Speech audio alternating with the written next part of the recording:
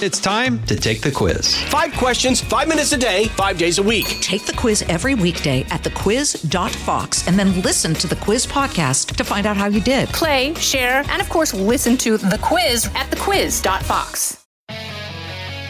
Live from the Fox News radio studios in New York City, fresh off the set of Fox and Friends, it's America's receptive voice, Brian Kilmeade. Welcome to the Brian Kilmeade Show. How are you today? Hope everybody's having a great day today. I am so far. Then again, it just started. So, I mean, there are ways in which it could go horrible. It could go sideways. We all know that. But I've got my fingers crossed, hoping that that does not happen. Let's talk about the economy, shall we? Speaking of things going sideways, let's talk about the economy. I thought this was interesting. So, Joe Biden, is catering and kowtowing to the left, to the progressives, which they're socialists. Can we just call them socialists? They're actually communists. And being a communist is not a dirty word to the left anymore. The Democrats are definitely coming out as the more of the Communist Party. You had Richard Blumenthal helping to celebrate the 102nd anniversary of the Communist Party in America. It's not a dirty thing anymore, and they wear it with pride and they shove it in your face for shock value, and it works. It does on a lot of levels. That shock value does work. Sadly, though, for some people it doesn't. It's no big deal anymore. Especially the younger generation, being a socialist is no big deal to them. It's not a dirty word the way it used to be. But here's something that I thought was so interesting, because the Biden administration actually went against the squad and the socialist wing of their party. And I thought this was very interesting, and I can't figure out why. I can't figure the game out. Something's going on here, and I haven't put my finger on it. I'll figure it out eventually. It'll all eventually come to light. But they're snubbing progressives because progressives want loan forgiveness for student loan forgiveness. Now, all that means is that the loan still gets paid back. The bank still gets paid. You and I pay it. So it's really not, you're not forgiving the loan. People who never went to college get to pay for the student loans for people who went to college and made bad choices, for people who got involved in loans that, they probably shouldn't have taken out, but they made that choice. And so people who didn't make that choice get to pay for it. And that's what loan forgiveness is. It's not like the banks don't get paid. Of course they get paid. And even if the banks weren't getting paid, they were going to get their money in some way, shape, or form, and I guarantee you would be paying for it. People who were responsible and paid off their student loans, like me, who paid off my student loan for 10 years. I get to pay twice. I get to pay for their student loans now. And AOC is complaining about how she can't pay off her student loan and how horrible it is, and then she gets in her Tesla and drives away. So I'm supposed to feel sorry for her because it's such a burden. Now, there are a lot of people who have student loans, and I'll tell you the numbers, but here's the deal. The Biden administration is not listening to the far left of their party, and they are planning to resume federal student loan payments at the beginning of February, when this exemption, because of COVID, they had a pause of student loan payments, and they extended that pause, caused COVID. And so people got used to that. People got used to having that extra money in their paycheck or in their wallet every month and not having to pay it. So my hunch is that a lot of them, instead of saving that money so that when it started up again, they would have the money to pay, they probably did other things with it. And now they're like, but I don't have the money. Oh, well. So the president was asked the White House was asked whether the president is going to extend a payment freeze. It was supposed to expire in February. And Jen Psaki said the administration has no plans to do so and is instead focused on ensuring, quote, a smooth transition back into repayment.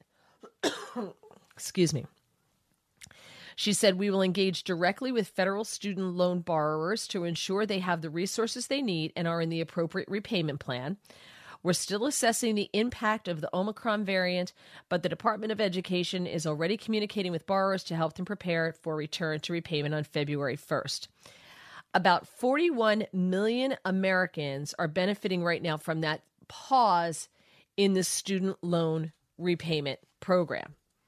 Okay, that's great. 41 million people. Listen, that's nice. I mean, any kind of bill pay pause with no penalty is a gift, right? You take that money and you save it and you put it away, and you may make 2 cents interest in your bank account, but at least you're making something on it. At least you have that money, so that when the time comes to repay, as I said before, you've got the money, right?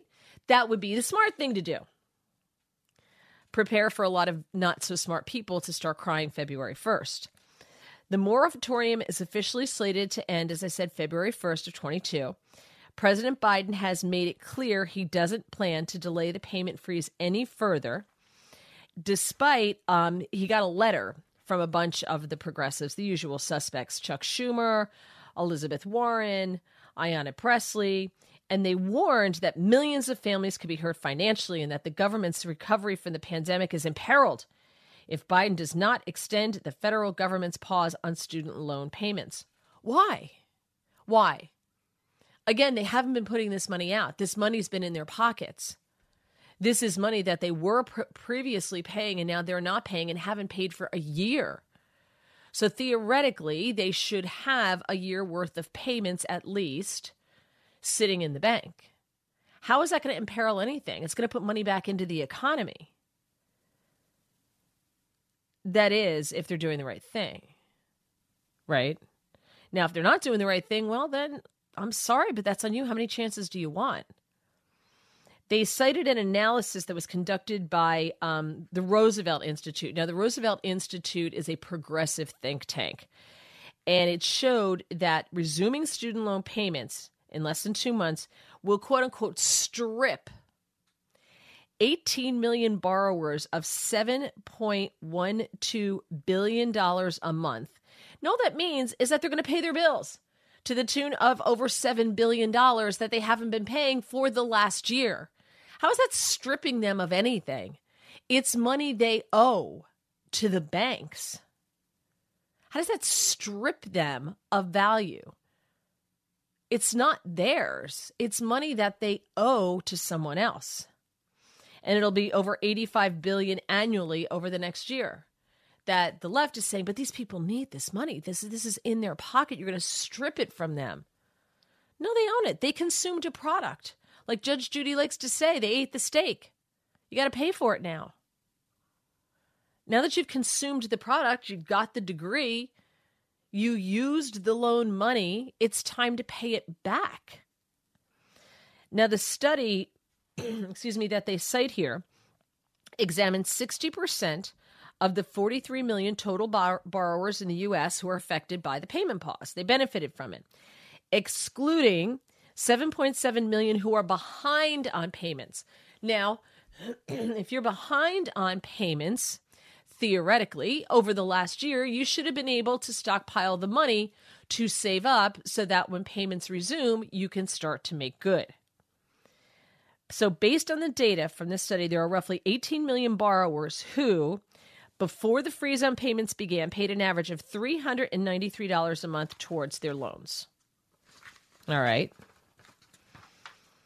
Schumer, Warren, and Pressley also called on Joe Biden to cancel $50,000 in outstanding federal debt per borrower via executive order. Just via executive order. Taking the money taking the debt, the burden that someone else is signed on the dotted line for, and then putting it on other people who never signed for it, never signed up for that money, never signed up for that loan, never benefited from that loan, and they want him by executive order to transfer that burden onto you via executive order. People who never went to college, farmers, other people, HVAC guys, people who never went to college should now pay for these people because they chose to take out a loan, according to Schumer, Warren, and Pressley. Outstanding student loan debt has doubled over the past decade, $1.7 trillion outstanding. This is stuff that's owed. About 1 in 6 American adults owes money on federal student loan debt. It's the largest amount of non-mortgage debt in the U.S. Yeah, it is. How did we get there? Well, we got there because the federal government got involved in the loan business. Whereas previously, like when I got my loan, I got it from a bank. And the bank, I had to sit down with them and where was I going to college and what was I studying and what were my grades. And they looked at all of that before they decided whether they were going to give me a loan, because they wanted to see what my ability would be to pay it back when I graduated in 4 years. Was it a degree in which I had a chance of making a good living, making a salary that would enable me to pay that debt back? When the federal government got involved in the loan business, that, of course, isn't a thought because it's other people's money. It's taxpayer money. They don't care. It's the government money. So if you don't pay it back, that interest just piles up. And they gave everybody loans for every major out there. Art history, I use that one all the time. And sometimes people get mad at me. But what are you going to do with an art history degree? Really, what are you going to do with it? Okay, you may become a curator at a museum. That's great. But how many of those jobs exist in the world? How many of those and pay enough money for you to actually be able to pay a loan back? Probably not very many. There are plenty of degrees out there where you're probably not going to strike it rich or you're not going to be able to pay back a loan. And taxpayers shouldn't be on the hook for this stuff. But the federal government's just handing out money. And what happened when everybody got to go to college and money was no object anymore to go to college, what happens? Everybody goes to college. Demand goes up. So the colleges, of course, costs go up because they can command more money now. And it's inflation. Boom, there it goes. So I'm actually shocked that this is happening. I'm not quite sure why this is happening. But Rich Lowry will be joining us in about 20 minutes. Maybe he has an answer for me as to why this is happening, because I find this very, very, very, very interesting. All right, coming up, more in the economy, the debt ceiling, and also talking to you about the Build Back Better plan and childcare. Because it's going to be free. It's going to be free. It's going to be great. You're going to love it. It's all good news. And I'm going to tell you why it's probably not going to be all that free to you. It's all coming up. I'm Mary Welter. You're listening to The Brian Kilmeade Show. Giving you everything you need to know. It's Brian Kilmeade. Fox News Radio on demand on the Fox News app. Download the app and just click listen. When you swipe left, you can listen to your favorite Fox News talk shows live. Swipe right for the latest Fox News Radio newscasts on demand. Fox News Radio on the Fox News app. Download it today. As many of you know from your own life experiences, a life in so-called blue-collar work is something to be proud of. It is very rewarding to work that has impact on your friends, your neighbors, and your family's lives. Great successes can be had in the blue-collar career. There's no degree requirement for achieving comfort, peace, and freedom. While schools cut shop classes and funnel students into colleges, there are plenty of options for hard workers who are ready to take advantage of open positions. Many young people today assume that college is the only way to achieve success in life. That is not true. Let me introduce you to Ken Rusk. Ken spent his younger years digging ditches and working in construction. He never went to college. Instead, he made goals, planned, and worked hard for 30 years. Now Ken is a successful entrepreneur with multiple businesses and revenue streams. In his national best-selling book, Blue Collar Cash, Ken shares his insights from over 30 years of working in blue-collar trades as an entrepreneur, mentor, and life coach. Now he's created a guide made specifically for you and your unique situation. This guide will give you or someone you love the tools you need to start designing the life of their dreams. You can achieve your dreams regardless of your educational background or your past. Go to kenrusk.com/path to learn more. That's kenrusk.com/path. Information you want. Truth you demand. This is the Brian Kilmeade Show. We just learned on Friday that if you eliminated all the budget gimmicks, it would be $5 trillion of spending, Laura. $3 trillion of new deficit spending. It would do things like give amnesty to illegal immigrants. It would devastate faith-based and family-based child care. It would implement major parts of the Green New Deal to make it more expensive to drive pickup trucks or SUVs, while rich people are getting tax breaks to buy electric vehicles. And, of course, it would continue to add more fuel to the fire of inflation that's hurting so many families. That was Senator Tom Cotton with Laura Ingraham. One of the other things the Build Back Better plan would do is we were just talking about the cost of college, but listen to what it would do to daycare.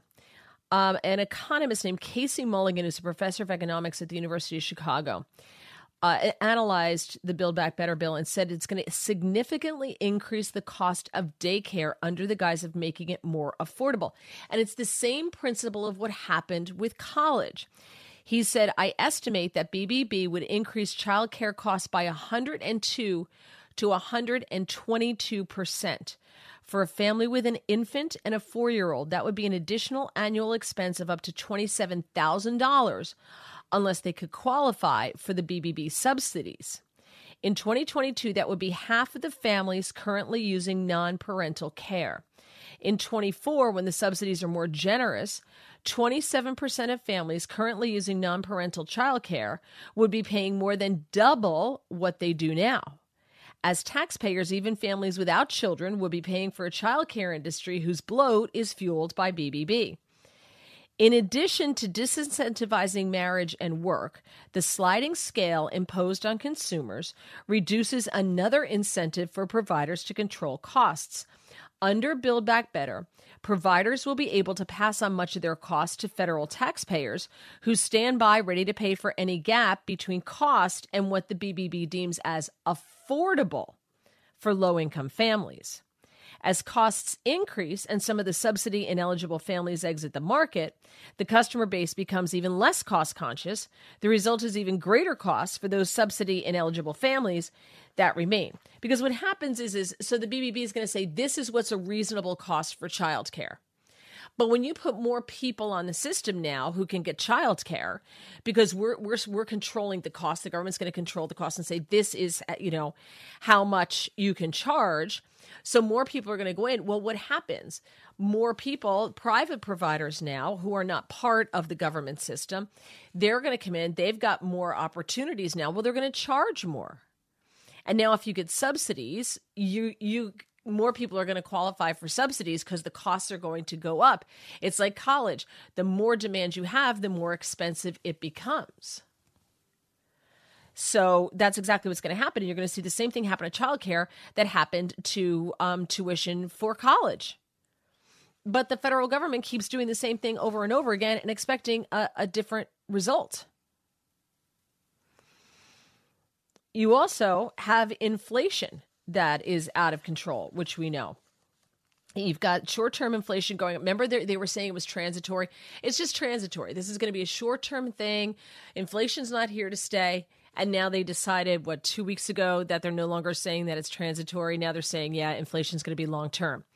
And we just found out that you can expect short-term inflation to go up, and it's going to be coupled with a drop in future earnings. So they say this is a worse economic outlook with higher prices surpassing any growth in wages. We now hit a level not seen since 1969. According to data from the Bureau of Labor Statistics, the Consumer Price Index increased 6.8% in the 12 months through November, the fastest climb in 39 years. This is the sixth straight month of about 5% inflation. That's a lot. And I'm sure you're feeling it. And you see it not only in higher prices, but I see it in lack of goods. I definitely notice it in lack of goods. I was at the store yesterday, although I have to say, my grocery store was stocked. Out of the gates and ready to go. Hey, it's Hutton and Withrow. Hot Mike is here on the Outkick Network. We've got your afternoon covered with the latest sports discussion, and it's available wherever you find your audio. Daily analysis and news. He is hot. I am Mike. Actually, my name is Chad. His name is Jonathan, but you get the picture. We're going to bring it every single day. Whatever you want to call us, we'll respond to. We just want you to respond to what we're dishing out every day. And while you're here, we hope you subscribe to the podcast, like, subscribe, and share. Ready to go for Christmas. There were pallets of things in the aisles. They were ready to go. And I noticed I was there yesterday and I was there the day before. And they overnight definitely got things unpacked and ready to go. So that was good. But I did notice there were some things like lettuce and things like that. There was definitely a dearth of produce. There wasn't a whole lot of produce. Dale is listening on WOKV in Jacksonville, Florida, wants to chime in about federal student loans. Dale, you're on the Brian Kilmeade Show. Hi. Hi, Mary. Thanks for taking my call. just had a comment about the student loan program. Yeah, 30 seconds. Okay, I'll be real quick. Insider knowledge, I worked in the federal student loan program for many years. In the early 2000s, many third-party companies came in with students who were not properly educated on student loans and then were in default, and their wages were being garnished, and told them, hey, you can pay $5 a month for 9 months, your loans are forgiven. Yeah, Dale, you know what? I'm super sorry, but we got to run, but maybe we can take this up on the other side. Thank you so much. I'm sorry about that. Rich Lowry also coming up on the... From the Fox News Podcasts Network. I'm Ben Domenech, publisher of The Federalist, and I'm inviting you to join a new conversation with the smartest thinkers out there about the country and where we're going. Subscribe to the Ben Domenech Podcast. Subscribe and listen now by going to foxnewspodcasts.com. From his mouth to your ears, it's Brian Kilmeade. The president thinks the way people across the country, American families, digest inflation is by price increases. And if you look at industry to industry, it's a little different. So, for example, the president, the Secretary of Agriculture have both spoken to what we've seen as the greed of meat conglomerates. That is an area where people go to the grocery store and they're trying to buy a pound of meat, 2 pounds of meat, 10 pounds of meat. The prices are higher. That is, in his view, and the view of our Secretary of Agriculture, because of, you could call it corporate greed, sure. You could call it jacking up prices during a pandemic. There you go, you greedy meat eaters. Let's talk about greedy meat eaters with Rich Lowry, editor of National Review, author of The Case for Nationalism. Rich, how dare you be a greedy meat eater during a pandemic? Yeah, these meat conglomerates, which I haven't heard a lot of prior to the last day or two, so they weren't greedy a year ago, they weren't greedy 2 years ago, 5 years ago, 10 years ago, 30 years ago. It just so happens that throughout the last 30 years, they've had price increases of about 2% annually, and all of a sudden they've decided we can get away with huge price increases. And this isn't true just of the so-called meat conglomerates. It's true of, car dealerships and furniture dealerships and people renting and selling homes and on and on and on. Like, everyone all of a sudden has gotten really greedy. I mean, this is just an absurd conspiracy theory, and just goes to how desperate they are. It's not, the inflation's a real thing. It's eroding wages as we speak. It's hollowing out Biden's presidency, and there's not a lot he can do about it. I mean, he can stop making it worse, but otherwise he's a hostage to fortune here, and they're just casting about desperately. What I find so interesting, and I've mentioned this before on the air, is the greedy Brussels sprout conglomerate. Yeah. Because I've noticed a shortage of Brussels sprouts. When I go to the grocery store, there's no Brussels sprouts. I don't understand, since when did there be a run on Brussels sprouts? Yeah, so my wife is very particular about a lot of things we get from the grocery store, including milk. So, I went to the grocery store the other day, and, the American consumer system is just amazing. I mean, you go there and they're like 30 kinds of milk, but the kind, she wanted, and I was like calling her, FaceTime with her, is this what you want? And it wasn't there. And the guys just explained there's a lot of stuff we're not getting in. And obviously having get a different kind of milk, that's not a big deal. But there's a lot of stuff that just isn't available. Consumer goods, cars, you want a car, you're waiting 6 months. And people are not going to feel as though the economy is in good shape if that's true. And it's not clear when it's going to get better. Maybe sometime next year, but not anytime immediately. What I find interesting with this administration, and like what Jen Psaki said here about the meat conglomerates and the stuff that they just make up, is they literally lie to the American people about don't believe your lying eyes. Like, we all know that they're lying, but they still get up there and lie about the cause of these things and what's happening, and that what you're experiencing isn't happening. And I find it interesting that this is still going on. This is just the modus operandi now for everything coming out of this administration, is just one lie after the next, and it's total. I mean, we hear the term gaslighting, but it's absolutely happening on a daily basis, and the media is nowhere to be found. How long do they expect this to go on? How long can you ride this pony? Yeah, so I'm with you. I kind of thought that they went through a period of denial on inflation. They said it was transitory. It wasn't crazy, but was wrong, as it turns out. And then it seemed like they're going to shift in the mode of taking it more seriously. And he's done, events related to the supply chain and talked about the supply chain. But they're still in this mode where it's very difficult for any administration when something's going badly. You want to admit it's going badly to convince people you're connected to reality, but you don't want to seem defeatist or that you're overwhelmed by events, and they just haven't gotten that balance right. And there's just been this thread in their argument over this last year that people should get over this. This isn't a big deal. It's a 21st century problem. Remember that thing? What was Jen Psaki said a couple months ago about, your treadmill is going to be a couple months late, poor you. This is just, it's dismissive, and it's dismissive to something that people really care about, and they should. Yeah, I'm just shocked every time I hear her just say things that flat out aren't true, and I guess they think the American people buy this, or they don't care that the American people are on to them. I don't know which one it is. It's just odd. Yeah, and this is just something, it's very real to people. So there's nothing you're going to say that's going to make them feel better about higher prices. The only thing that's going to make them feel better is if the high prices abate and the inflation gives way. So, they should be doing everything they can at the margins to make that happen. So, don't do the latest bout of spending. Deregulate as much as possible the efforts around the ports and the infrastructure, and then eventually, these market players will figure it out. But as I say, it's not happening this year. No. Well, now, one of the things we're talking about in the first part of this hour was the Biden administration says they're going to resume the student loan payment program starting. It sunsets February 1st. And they're going against the progressive wing. This is the first thing that this administration's done where they have not given in to the socialist wing of their party.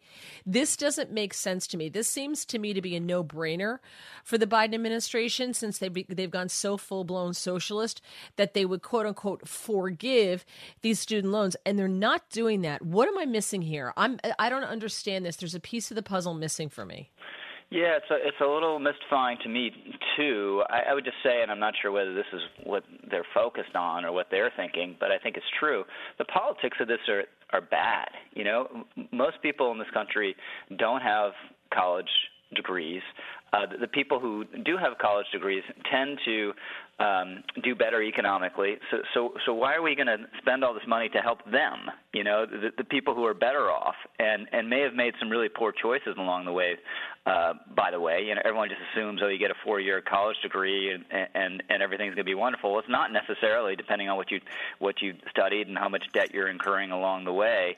So the politics of this are not good, but very, it's one of the top priorities of progressives, and something, you're right, for some reason Biden isn't there with them.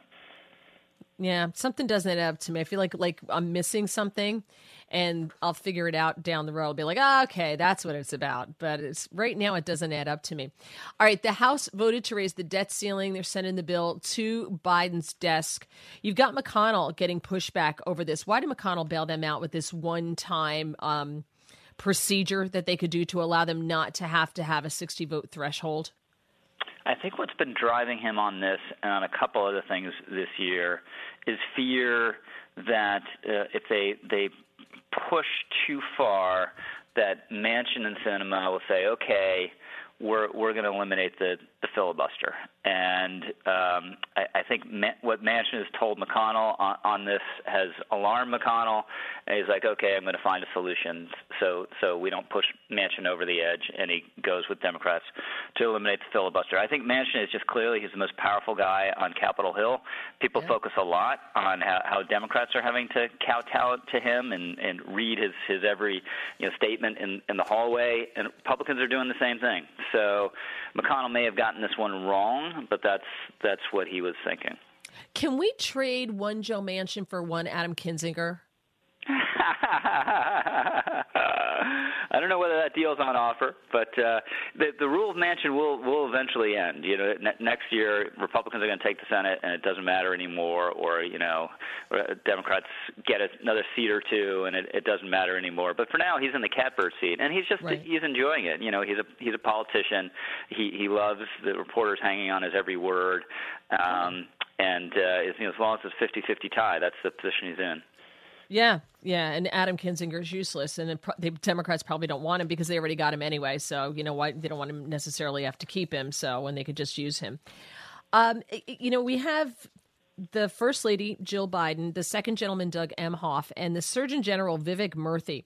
They're traveling to Milwaukee and Waukesha today to meet with the families from the domestic terrorist attack that happened in Waukesha a couple of weeks ago. Why are they going? Where's the president? This, to me, is such a slap in the face to these families, I think. Yeah, it's a great question. And look, Waukesha, this isn't news to anyone. It's just a classic example of what the media and the Democrats care about most is the narrative. And when they thought for 12 hours or whatever it was that this hideous killer might have been, some form of right-winger, they were very interested in this story. As soon as it was clear that he wasn't, they weren't interested in it, and especially weren't interested in it when actually the narrative of this, the larger meaning, is the disaster of these bail reform laws. This guy was out twice on a really low bail when he should have been sitting in jail, and he wasn't because of these progressive policies that have been a disaster around the country. Waukesha, a terrible example of it. Obviously, example after example in New York City, including Fox's Christmas tree and these smash and grab robberies that are spreading all around the country and started in the Bay Area. So it just hasn't been a big thing for them, and events like this, they matter when they supposedly prove that we're a terrible racist country, and they don't matter so much if they don't. Yeah, and the other thing about this that really, really gets me is, of course, it's like the president going today to visit Kentucky and where these horrible tornadoes were, but he's going to talk about climate change. They're also there to push COVID vaccines for those ages 5 and up, while they're also visiting the families who were the victims of this domestic terror attack. Everything has to have some kind of crisis push to it. Yeah. It can never be like, this terrible thing happened to you. We're really sorry. We're going to give whatever government help is appropriate, and I'm going to hug you. And that's it. Right. It's never just that anymore. No, not for the left. Everything has to be weaponized. Never let a good crisis go to waste. But let me ask you, okay, so you and I see this. We talk about this. Our listeners are aware of all of this going on. Is the general public, though, aware of what the administration's putting out there versus reality?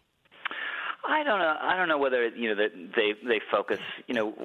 Waukesha, the ordinary person around the country who isn't really plugged in and following the news really closely. I'm not sure whether Biden's not going to Waukesha matters at all. I think it's the big stuff. It's the border. It's Afghanistan. It's inflation, as we talked about, and I do think there is a backlash brewing against the insane crime policies. Obviously, we've seen that even in New York City, where Eric Adams was elected, largely on the issue of crime. And I think in the years to come, we've already seen some of this on CRT, but just a huge backlash that's cross-partisan to the education policies. And it's not just CRT. It is, out in the West Coast, just eliminating various standards and merit-based programs in math and other areas, and just most parents are rational, want their kids to be challenged. If their kids are really bright, want them to get ahead as fast as possible. And it makes zero sense what they're doing on education. And this was a key part of Glenn Youngkin's campaign in Virginia. Yeah. Not just CRT, which got a lot of attention, was important, but also standards and merit. And I think that there's a backlash to that, and hopefully one coming to the transgender sports stuff, which is also completely out of control and insane. Oh, that's another one. Yeah. And that's something I've been saying. Like, I try to find a little bit of a silver lining with all this bad news. But I think with schools, they brought together groups that you normally would not bring together. And I don't think they realized that that was going to happen when you bring together Democrats, Republicans, socialists. When you're talking about someone's kids, you now have given them a common ground. They're doing the same thing, I think, with vaccine mandates as well. You know, look at New York. If you get vaccinated, you don't have to wear a mask. You can have freedom of movement. You can go into a restaurant. You can do this. And then the needle scratches across the record, and now you have to wear a mask. And I think they pulled together these disparate groups, and they give them a common enemy without meaning to do so. Yeah, so not to obsess on Youngkin, but that's what his strategists were saying all along. At the beginning, you know, you had some people who cared about CRT, some people who cared about standards, some people who were really mad about the closures and the masking, some people who just wanted more pay for teachers, which is something Youngkin was talking about. Then McAuliffe said parents should have nothing to do with education, and then he united all of them. You know, so it used to be you have a bunch of people in the room. You know, a fifth of them would applaud the CRT line, and a fifth would applaud the merit line, so on and so forth. You talk about parents being involved, everyone stands up and applauds. And McAuliffe took so long to react to that because it's what he believed, and it's what his side believed. They had an incredibly high-handed view of education. So this is a long answer to your question. I think, you know, something like Waukesha doesn't have a huge impact for people. This broad cultural push that's pushing kind of insane policies that people do care about, they do get, and I do think there's going to be a big backlash against. Very interesting. Rich Lowry, thank you so much for a great conversation. I really enjoyed it. Thanks for having me. Enjoy the rest of your day. You too. You want to jump in here? I'd love to have you. 866-408-7669.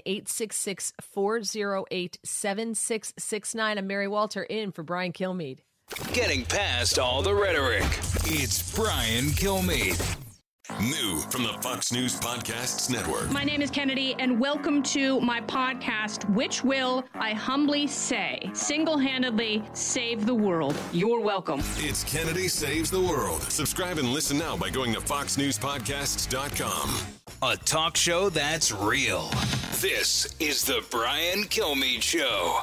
A new study finds that if cats were humans, their behavior would classify them as psychopaths. While if dogs were human, they'd get Me Too'd on day one.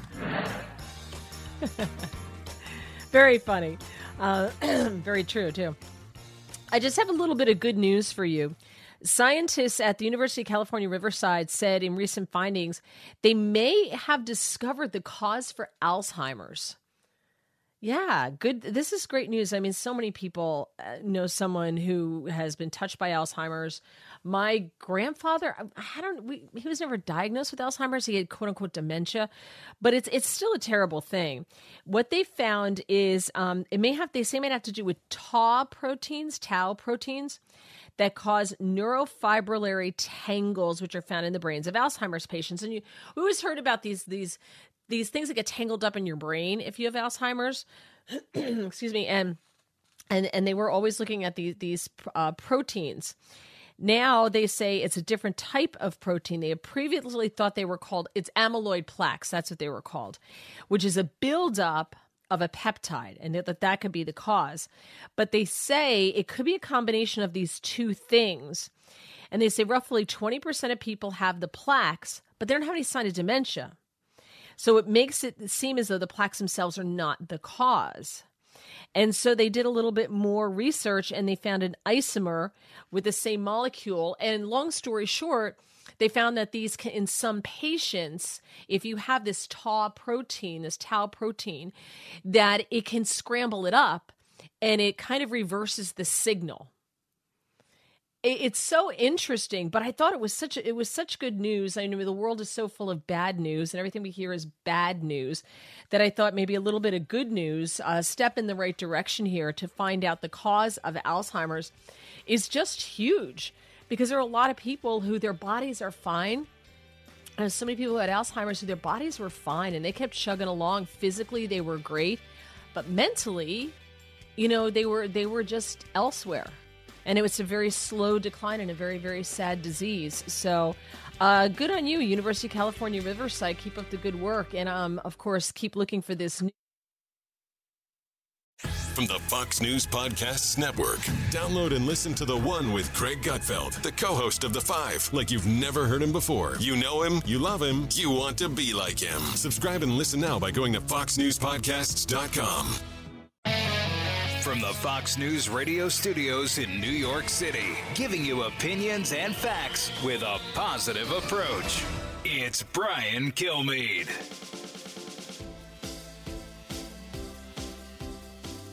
Yes, Mary Walter sitting in for Brian Kilmeade. So happy to be with you. Joining us in about half an hour will be Miranda Devine from the New York Post, and author of a new book called Laptop from Hell, Hunter Biden, Big Tech, and the Dirty Secrets the President Tried to Hide.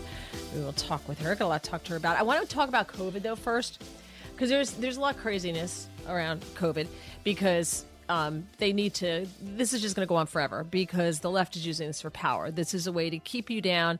This is a way to control you. This is about power, and they love power, and they don't know how to give it up once they have it. So COVID can never end, because we have to keep it. We have to weaponize it. They want to keep COVID going through 22. I don't think that's going to help the left in the midterms. That's just me. I don't think keeping COVID going through the midterms is going to help them. I think people are COVID fatigued. People have had enough of COVID. People are done with it. People are, they're ignoring the mask mandates. I was in a couple stores yesterday, and, you see the sign on the door that you're supposed to wear the mask and blah, blah, blah, blah. And there are the usual suspects. Look, if you're elderly and you're afraid, you do you. That's fine. I don't care. I truly don't care if you're afraid and you're 16 years old and you want to wear a mask. You do you. I'm not doing it. That's not happening for me. So I think people are kind of over COVID. Well, according to the Wall Street Journal, Kroger, which is a really big grocery store chain, it employs about 465,000 full and part-time workers. And they're like in Kentucky and in that area, Tennessee. The Kroger's really big in that area. They announced that they are going to ban unvaccinated staff from getting any kind of paid sick leave if they get COVID. So now, of course, if you feel sick and you think you have COVID, you're just not going to get tested for it. Or you're going to tell them you got tested and you don't have COVID. I got tested, I don't have COVID. That's what people are going to do. Or they're just not going to get tested for COVID and tell them that they have the flu. Or, better yet, they're going to go to work sick. It's exactly what's going to happen. If you're not going to give me paid leave because I may have COVID, then people are going to go to work sick. And they're going to start charging managers and workers who have not been vaccinated a $50 monthly health insurance charge. Now, I see room for all sorts of shenanigans here and problems.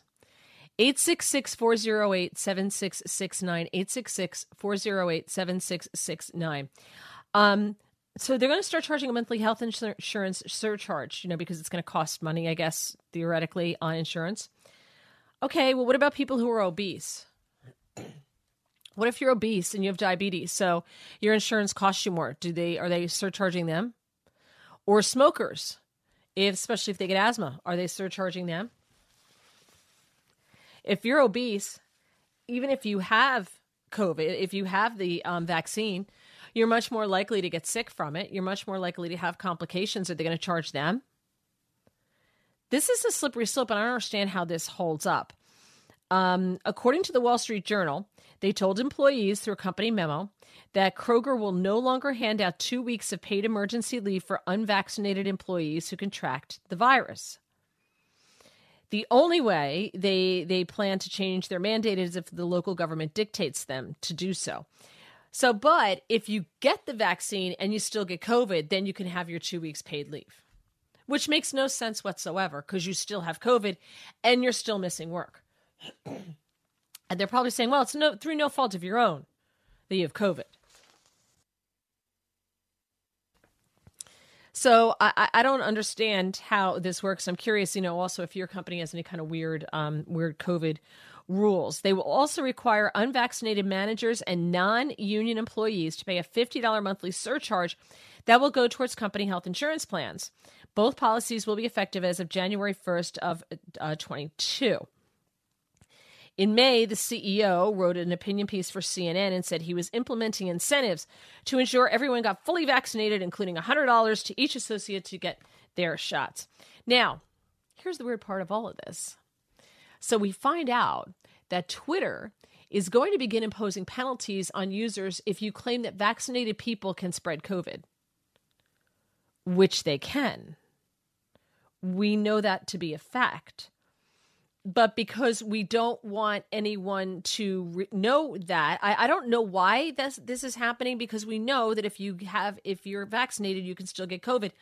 I know I have a family member who's vaccinated who got COVID and was sick and can't taste or smell anything 2 weeks later. They got COVID, fully vaccinated. But yet if you say that on Twitter, you can be permanently banned now for saying that someone who is vaccinated got COVID. Yet Kroger is saying that if you get vaccinated and you get COVID, you still get your 2 weeks paid leave, thereby acknowledging that people who get the vaccine can still get COVID. But Twitter is going to pretend that that's not true. What is happening? What is happening? They quietly added to the website's term of service, when tweets include misleading information about COVID-19, we may place a label on those tweets that includes corrective information about that claim. We may apply labels to tweets that contain, for example, false or misleading claims that people who have received the vaccine can spread or shed the virus or symptoms or immunity to unvaccinated people, which they absolutely can. This isn't a lie. This isn't controversial. 866-408-7669. 866-408-7669. Here's my... Do they think that we believe all this? Like, they're just flat out lying to us. It's just flat out lies. Twitter is just flat out saying that this is not true when we know it is true. And I don't know whether they think that people believe this, that we just sit here and go, oh, okay, well, Twitter says, like, I can't say it, so it must be true that, oh, now I'm going to believe that. Are people believing this? Like, the normal people that you deal with on a daily basis, if Twitter starts throwing you off the platform because you said that someone who is vaccinated can spread COVID, which they can, you're going to get thrown. Do people believe this stuff? The CDC says early data suggests infections in fully vaccinated persons are more commonly observed with the Delta variant than with other variants. However, data show fully vaccinated persons are less likely than unvaccinated persons to acquire COVID, obviously, and infections with the Delta variant in fully vaccinated persons are associated with less severe clinical outcomes. All true. But they can still get it. Even the CDC says they can still get it. The infection is most likely not to be as severe. We know that to be true. But they can still get COVID. They have reduced transmissibility in infections. True. But they can still get it. The CDC says so. But Twitter's saying if you say that we're going to throw you off the platform. It's crazy town. Down is up, up is down, and this is all to keep COVID going, keep the power going. But are people buying this stuff? And what do you think about Kroger here, that if you're unvaccinated and you get COVID, we're not giving you 2 weeks paid leave? And if you're unvaccinated, you have to pay $50 a month as a penalty for the health insurance surcharge. I just think people come to work sick now. 866-408-7669. Andrea listening on WHIO in Ohio. Andrea, you're on the Brian Kilmeade Show. Hi. Hi. I don't understand this. If you don't get vaccinated for the flu and you get the flu, then are they going to, are they not going to give you leave? And the same with pneumonia. I got vaccinated for the flu a few years ago and got the worst flu ever. Well, no, that didn't happen to you. No, you're right. I don't get this. How can they discriminate against people who have, period? How can they discriminate, period?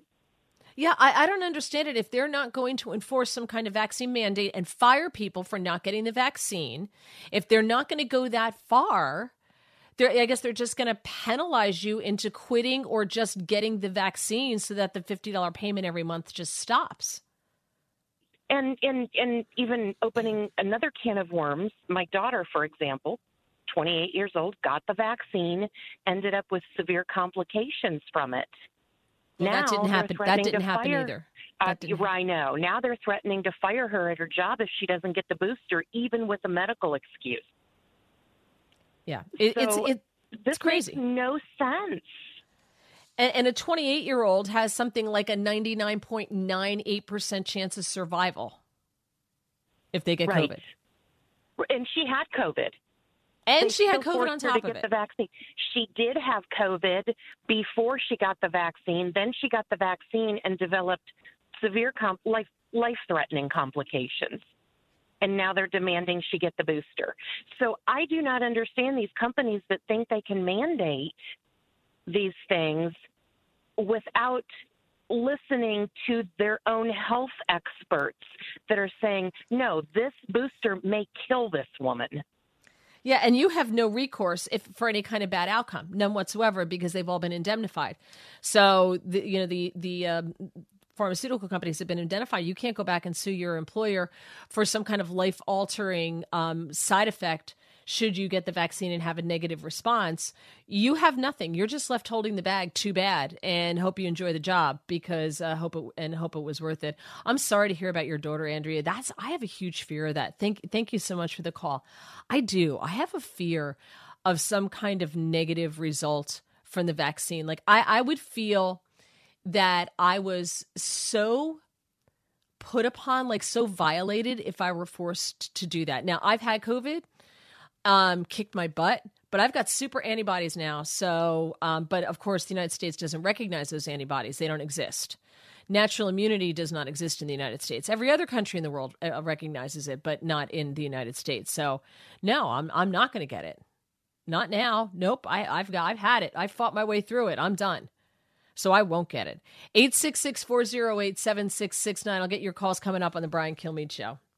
Educating, entertaining, enlightening. You're with Brian Kilmeade.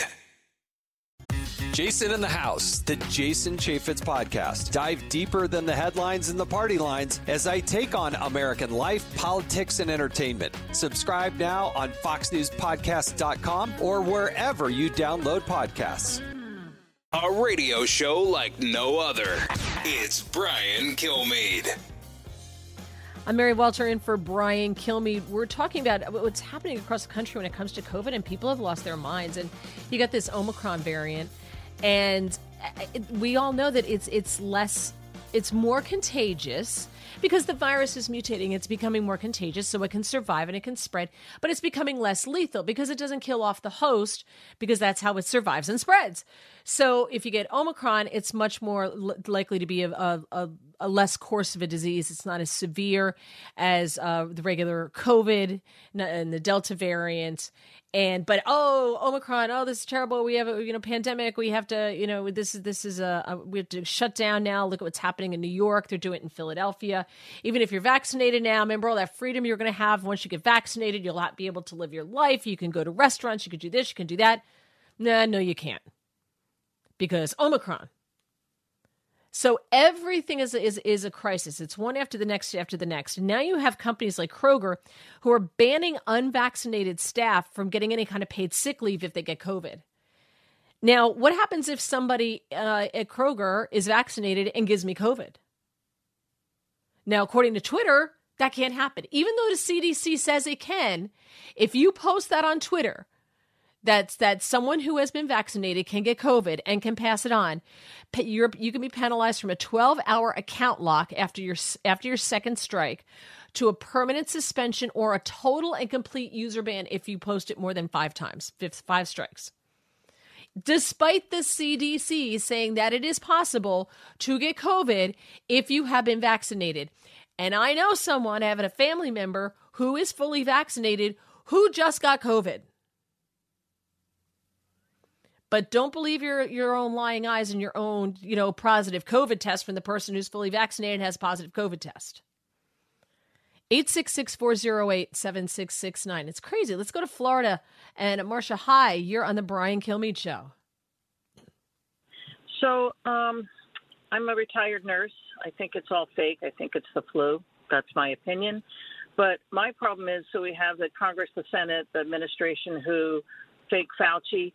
1,500 people that are allowed to violate HIPAA laws and violate employment laws, and that's okay, and everyone accepts that? Yeah, if you get COVID now, you get a call from the state health department in most states, and they want to know who were you with, where did you get it, they want the names of the people you may have seen, they want to know all the places you went, etc. But I guess because it's a health department, it's not technically a HIPAA violation. I don't know. Is that a HIPAA violation? I don't know. Because it's the government. The government has the right to your medical records. Yeah. It is a HIPAA violation, and so, especially employers even asking you. It's ridiculous. But the other thing is Florida. If Twitter wants to do that, our governor, wonderful Governor DeSantis, signed a law that says if Twitter or any of the, Facebook or any of them does anything against us that's wrong, which saying that we're lying about something that's the truth, we can sue them for up to $100,000 per incident. Everybody in Florida should post the truth and let them do something, and then we should all sue them and close them down. There you go. Because it is the CDC. I even read what the CDC says. And Twitter, though, is saying that I guess they're going to ban the CDC for posting that as well. Marsh, thank you so much for joining us. I don't understand what the purpose of this is. This is where I get confused because listen, I'm not the smartest person in the world. Sometimes I'm gullible with some things, but I know what the truth is when it comes to something like this. I know, as I said, someone who has a positive COVID test who is fully vaccinated. So why is Twitter telling me that can't happen when I know that it can? And this idea of if you haven't been vaccinated, you have to pay a $50 monthly health insurance surcharge, according to Kroger, to their employee plan. But yet, okay, so what about smokers? Do they get surcharged for anything? What about diabetics? Do they get surcharged for anything? What about them? But if you've been vaccinated and you get COVID at Kroger, which Twitter says can't happen, but if it does happen, then you get your paid sick leave at Kroger. Dean on WABC in New Jersey. Dean, you're on the Brian Kilmeade Show. Hi. Hi to you. So happy you took my call. Here's what's happening. When a government is communist, when a government is fascist, when a government is tyrannical, the first thing they do is control the irrational thinking. So every time you come up with something that's irrational and you say you don't understand, flip over and think about that, because that's what's happening. Half our nation now, and your relatives, all the people that you're talking about, are irrational, and they're accepting that explanation, even though in your eyes you're thinking, how could they be accepting that explanation? Yeah.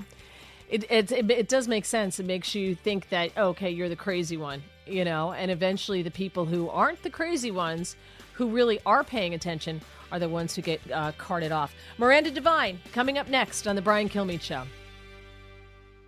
With Fox News Podcasts Plus, you can enjoy all your favorite Fox News podcasts without commercials. Subscribe now at foxnewspodcasts.com.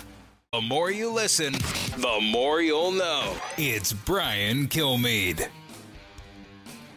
I'm Mary Walters sitting in for Brian Kilmeade today. Joining us now, Miranda Devine, New York Post columnist and author of this. It's a great book. You got to read it. Laptop from Hell, Hunter Biden, Big Tech, and the Dirty Secrets the President Tried to Hide. Follow on her on Twitter at Miranda Devine. Miranda, thank you for taking the time to join us. Appreciate it. It's always great to have you. Oh, thanks so much for having me, Mary. Great to be with you. Okay, just a little bit about the book. the dirty secrets the president tried to hide. The president has successfully hidden this stuff. There's no IRS audit. There's nothing going on with Hunter Biden and his art sales. They're getting away with everything. So he actually is very successfully hiding it all, is he not? Yeah, look, I mean, it's not as if the Bidens have really kept what they're doing much of a secret, and there just hasn't been a lot of media interest over the years.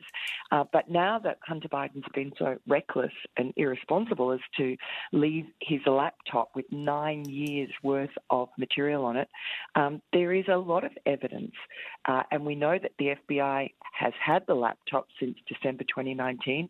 We know that there are at least 2, possibly 3 investigations going on into Hunter Biden's business affairs and his uncle Jim Biden, Joe Biden's younger brother's business affairs. So at some point, all roads lead to Joe Biden. So there's enough evidence out there that's public. My book, I've pulled together what's in the laptop, what Tony Bobulinski, who is Hunter Biden's former business partner and a patriot and an American hero, what he has provided me with, WhatsApp messages and documents and so on, and what he provided more importantly to the FBI. And then we had the Johnson Grassley Republican Senate report last year into Hunter Biden's business affairs. A lot of financial documents were uncovered during that.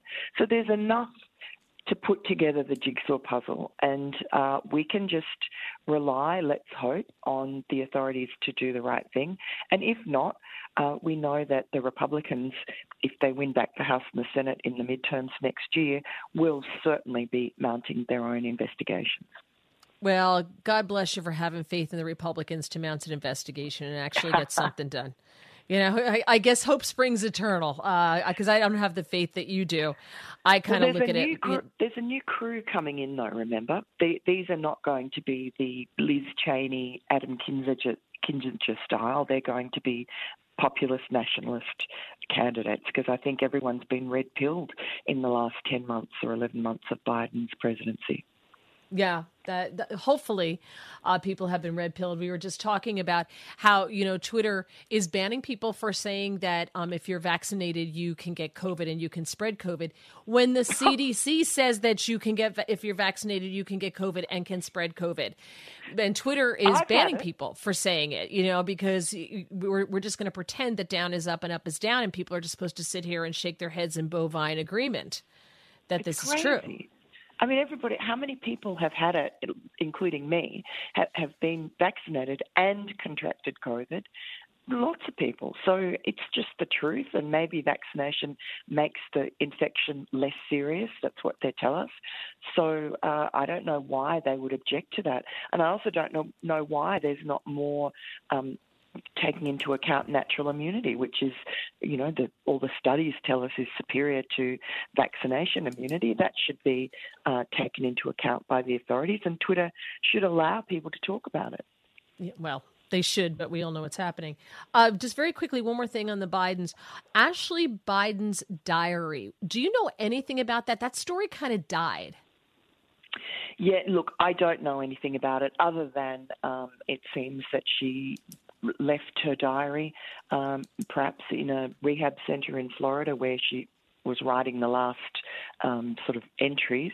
And, I think it's a private thing. I don't know whether what's been put out online is true or not, but whatever it is, I mean, I don't think it serves anyone's purpose. It doesn't expose any, financial wrongdoings. And I think it's outrageous that the FBI has raided James O'Keefe and other people from Project Veritas because they decided not to publish the contents of that diary when it was offered to them by somebody.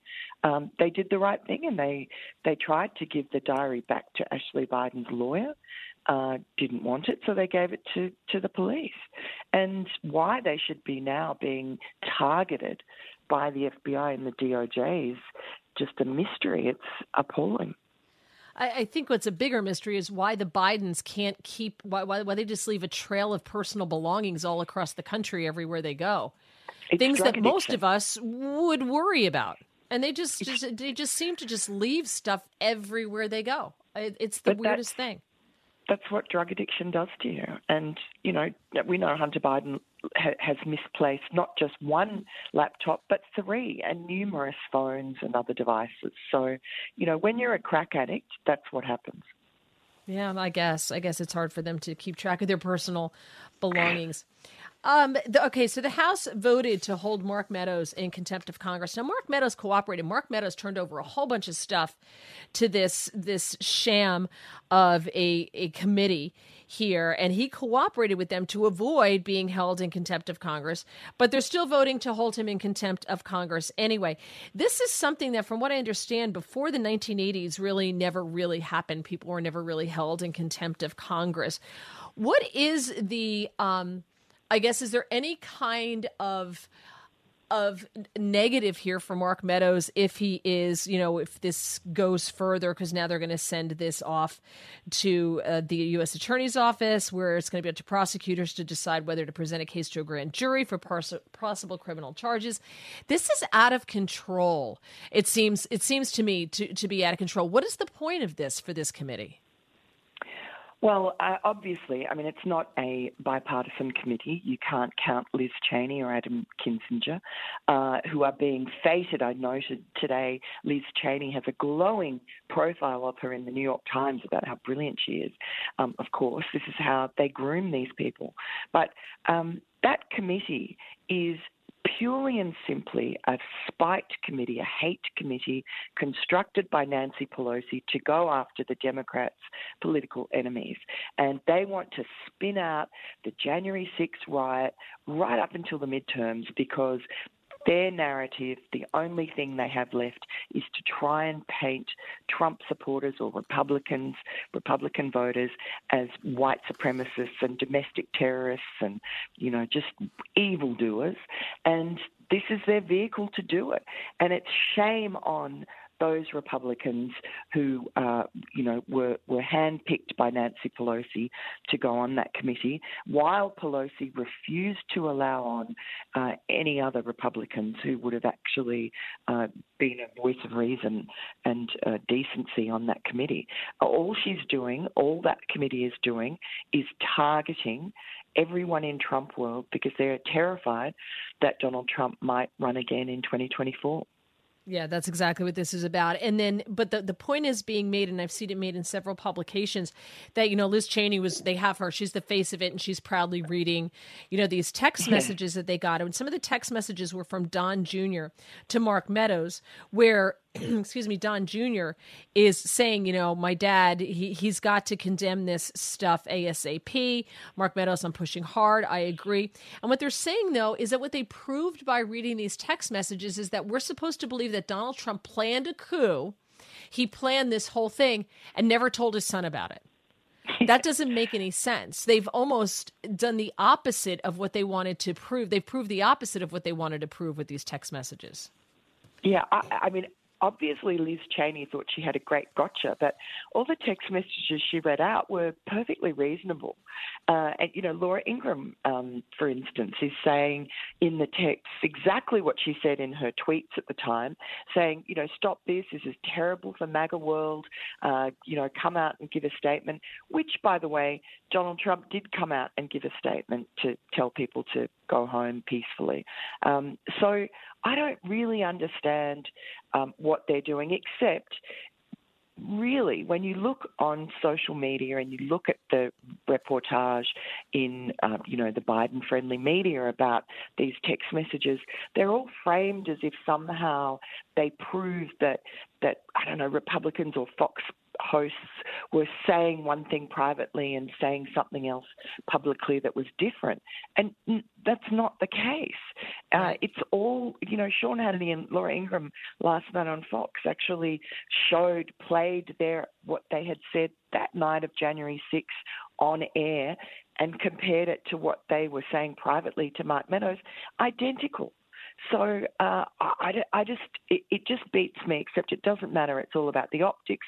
It's all about creating a narrative and expecting that the people that you're hoodwinking and lying to your audience is not going to bother digging down and actually reading beyond the headline, reading beyond the tweet. Yeah. Very quickly, a couple things here. Ron DeSantis doing something that I think is brilliant, and he wants to take the illegals who are being dumped into Florida and fly them to Delaware and Martha's Vineyard, which I think is absolutely amazing, and also Washington, D.C. He's allocated $8 million in the state budget to do so. It sounds good, but is it just trolling, or is it something he really can do? Well, look, good on him for trying. I think it's an inspired point. If he could do it, great. And at the very least, he's making the point. And as he says, if you actually sent these illegal migrants to Martha's Vineyard and to Delaware, the border would be secure the next day. The reason they're getting away with it is because they're flying these secret flights, chartered flights from places like, El Paso or McAllen, Texas, border towns, Yuma, Arizona, and they're just sprinkling them all around the country.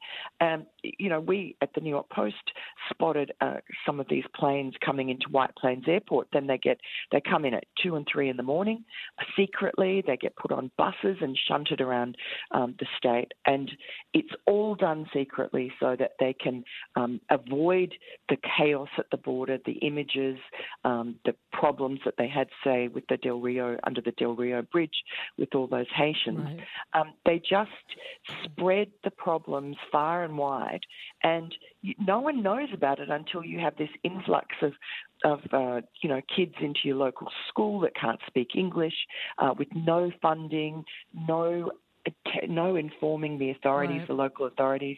And these people are not vetted. They're not vaccinated. For the most part, they don't seem to be even tested for coronavirus. So while, U.S. citizens are being restricted and put under more and more draconian mandates, you've got non-citizens from the border, foreigners, having better rights than we do, and now New York's allowing them to vote. It's crazy. Before we run out of time here, just one thing. The vice president was given a task, a photo shoot, a photo op, to charge an electric vehicle. And all hilarity ensued. Here is some of Kamala Harris, our vice president, charging an electric vehicle. See, it's plugged in, so is it plugged into just a normal electric socket, right? Yes. Normally it's a 240 volt, but you can go ahead and plug in, and okay. That's it. Okay. Yeah. There we are. That's it. And there's no sound or fume. There is nothing. Yes. Yeah. And that's so all there is is all to of it. us who are used to every morning filling our tank, you usually can smell it and you can hear it. You can hear the guzzling sound. Right. None of that. None of that. So how do I know it's actually working? It is. Yeah, she had no clue what she was doing. She held on to the charger the whole time, like you would if you're putting gas in your car. She had no clue what she was doing yesterday. Why do they keep giving her impossible tasks? Well, I mean, it wasn't exactly an impossible task. How much easier could you get? She just makes them impossible. There was a hilarious story yesterday in the San Francisco Chronicle. They got a very rare one-on-one interview with Kamala Harris. And all they seemed to be able to find to talk to her about was the redecorating of her office, her new decor, her beautiful new blue walls and her white couches and her paintings, but nothing about the border. 2 million people have flooded into the country under her watch. I mean, she's supposed to be in charge of the border, and she's done nothing. The president of Guatemala says he hasn't heard from her in 6 months. And I mean, she was trying to make the excuse that, she had nothing to do with the actual border because she was talking to the countries, the triangle right. countries, and she was working on, root causes.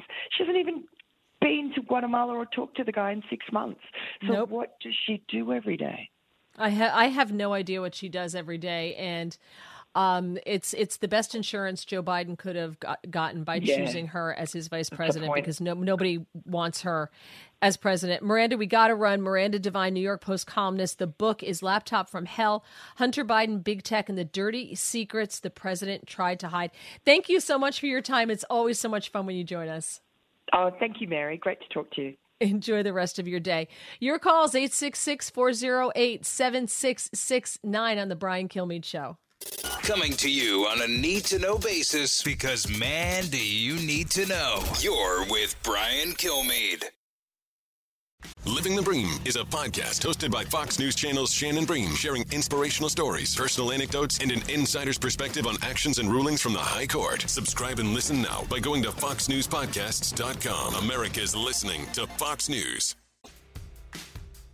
If you're interested in it, Brian's talking about it. You're with Brian Kilmeade.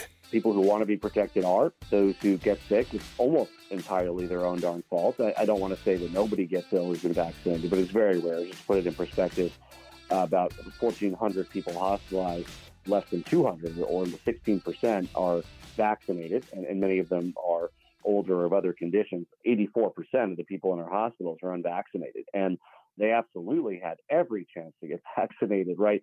At this point, if you haven't been vaccinated, it's really your own darn fault. That's your choice. I respect that, but it's your fault when you're in the hospital with COVID. I can live with that. That's Governor Jared Polis out of Colorado, speaking on Colorado Public Radio. And he's right. If you choose not to get vaccinated, you wind up in the hospital. It was a choice. It was a calculated risk that you took. And I don't, I think you need to take full responsibility for it. It was your choice. Okay. But should your employer be able to penalize you for that choice? Kroger banning unvaccinated staff from getting paid sick leave if they catch COVID, and if you don't have the vaccine, you have to pay $50 a month towards a health insurance surcharge. No credit whatsoever given to natural immunity if you've already had COVID. And now we've got Twitter penalizing people for saying that people who have been vaccinated can get COVID and can spread it. Which is true. It may be rare, but they can get it. And I know someone, family member, just got over having COVID and they are fully vaccinated.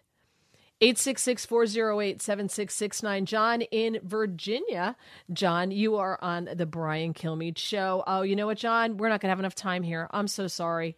I just looked at the time. I thought I had more than a minute to give you. I apologize. I don't have that minute to give you. So sorry about that. But if you are, now on Twitter, if you even post what the CDC says about being fully vaccinated and being able to get COVID, you can get banned. It's crazy. It's absolutely crazy. I'm Mary Walter. You're listening to Brian Kilmeade. From the Fox News Podcasts Network, download and listen to The Untold Story with Martha McCallum. The host of The Story on Fox News Channel sits down with major newsmakers each week to get their untold story. Subscribe and listen now by going to foxnewspodcasts.com. Live from the Fox News radio studios in New York City, fresh off the set of Fox and Friends, it's America's receptive voice, Brian Kilmeade. Thanks so much for listening, everybody. It's the Brian Kilmeade Show, 1-866-408-7669. With me this hour is going to be Alex Berenson in a matter of moments. Quick announcement when it comes to the President Freedom Fighter Friday. We put it together with John Rich, 8:15 in Nashville on Broadway at the Redneck Riviera. I'll be seeing you all there Friday night, the tourist mecca of the world. Also, a quick announcement on that. After that, it'll be my date. You have a chance to meet my WHIO listeners over in Dayton, and then a visit to Cincinnati. You can find it on BrianKilmeade.com. So, meanwhile, there's a lot of things going on. First and foremost, the big thing happening is, I think what's happening is with these mandates, I think it is capturing and affecting every element of American life. I'm not just talking about work. I'm talking about social. I'm talking about your family. I'm talking about your gym. Tensions are building everywhere because not everyone is anti-mandate. Some people love it. I'm seeing these gym owners now telling me, I got a third of my population is saying they're going to resign if I don't make everyone wear a mask. 2/3 in New York, maybe it's a different story where you are, 2/3 are saying, if I have to wear a mask, I have to resign. When it comes to work, they're like, I'm listening to the governor. If you're in 9 counties in New York State, you don't have any enforcement at all. If you're not, you have a lot of enforcement like New York City, even though the numbers are low and even though this new variant is not a threat. So I want to bring in Alex Berenson. Alex got a brand new book out. And Alex, welcome to the show. Brian, thanks so much for having me. No problem, Alex. For real quick, I want to get your right sheet here. What is the name of your book? So the book is called Pandemia, and I'm really happy to report that thanks in part to to Laura Ingraham and Tucker Carlson and other support from Fox. It is currently the best-selling nonfiction book in the United States. It's in the top 5 on Amazon as an ebook, and you can actually get it for $2.99 right now. So people are getting it, and I think people are really desperate for information about the coronavirus that isn't censored by other media outlets. And what it really says is, here's what's happened the last couple of years, and here's all the mistakes and all the lies that you've been told, and here's why you should be wary of what you're being told going forward. I think in every way this has brought up question after question. Number one, when you see the Omicron variant come out, okay, look out, here it comes. The follow-up question to the non-medical professional, civilians just living their lives, is, if I get it, how will it affect me? There is no indication that you get more than a low-grade fever, if anything, and a runny nose. If we ran away from the possibility of getting a low-grade fever and a runny nose, we would never go to school, we would never go to work, we would never leave our house, we wouldn't get on a subway. So why are we not talking about the ramifications of getting it and comparing it to the psychological aspect of not working, not interacting with people, not going out with friends and relatives? I think that's a great question. I think what the public health authorities would say is, we still don't know, because it's still only a couple of weeks since this developed, and the population in South Africa is much younger than the population in Europe or the U.S., so we don't know, and there's a chance that even if it's close to as dangerous as the earlier variants, because it is very transmissible, you could have lots of spikes and lots of hospitalizations. But I will say there's not really evidence of that. What you're saying is correct. What you're saying is what we've seen so far, and certainly what the South Africans who've had the most interaction with this have seen. And I think you're right. But honestly, I sort of disagree with what you said going in. I think a lot of people are sort of done with the panic. Now, maybe that's not true in New York State where you live and I live. Maybe it's not true on the West Coast. But I think in large parts of the country, people, they heard about this and their first reaction was, this is just an effort to scare me. Listen, most people agree with me. I do know people that will come up to you if you're on a subway or a train. I need you to wear a mask. I need you to wear a mask. If even walking outside, I'm watching people in New York walking outside without a mask. We know that surfaces, and we know that using a mask outside is of no benefit. We've watched 110,000 people jam into the Michigan Stadium. The misinformation, and what happens is you divided America to such a degree, has this president, and to agree the previous president, because he wanted to forge forward. I'd rather much go with aggression than non-aggression. But this president has decided to double down on mandate mania. Jeff Mason's a reporter with Reuters. He said this on Special Report, Cut 11.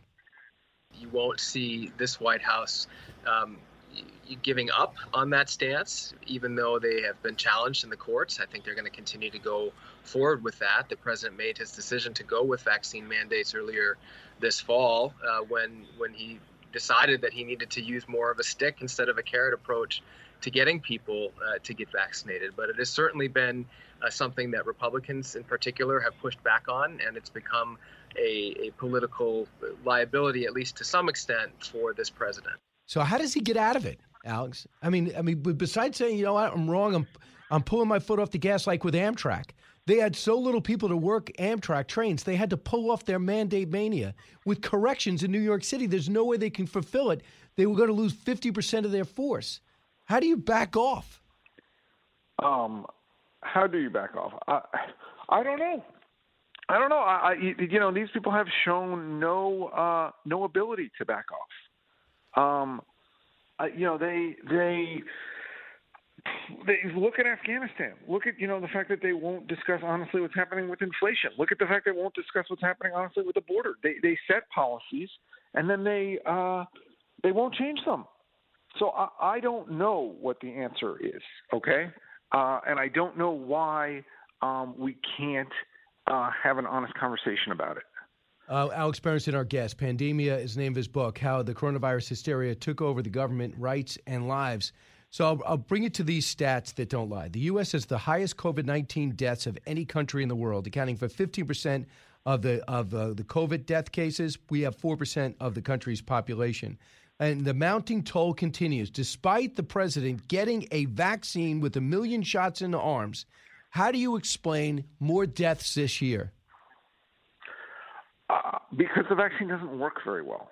Okay, it works for a short period of time, after the second dose, and it probably actually increases infections after the first dose. For a short period of time, you get into what I call the happy vaccine valley, where it's it actually does work and it reduces infections, it reduces transmission, it reduces deaths.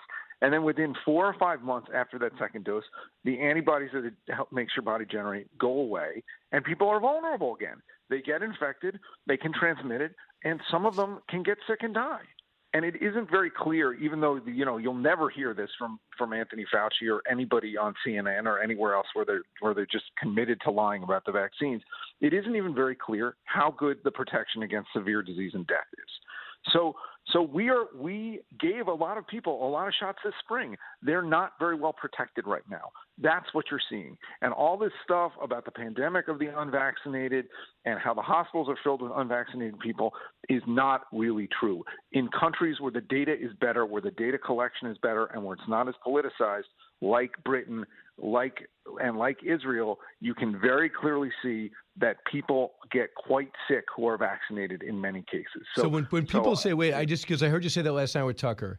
So when people say that 95% or everybody who's been hospitalized are unvaccinated in our hospitals, they say, I think the number is there was 6 times more likely to be hospitalized if you are unvaccinated as if you were vaccinated. Alex, you think it's different than that?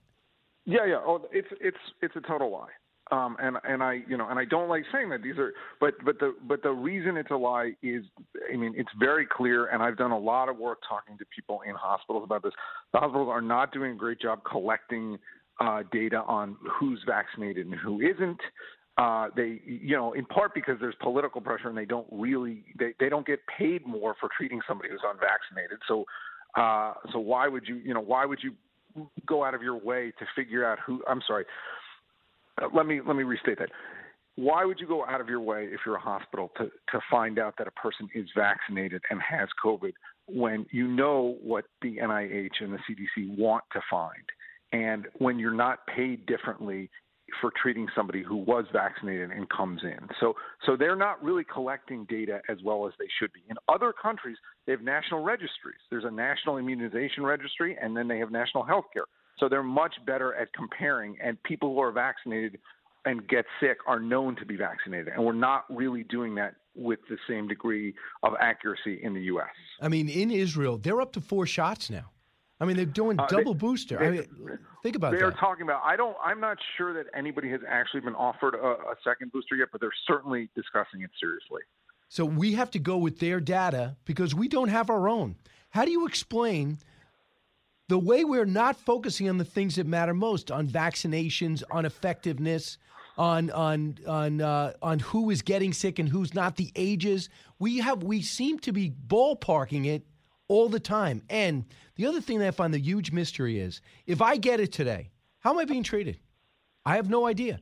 Well, you can get antibodies, maybe. Do I get that at home? Do I take sinus medication?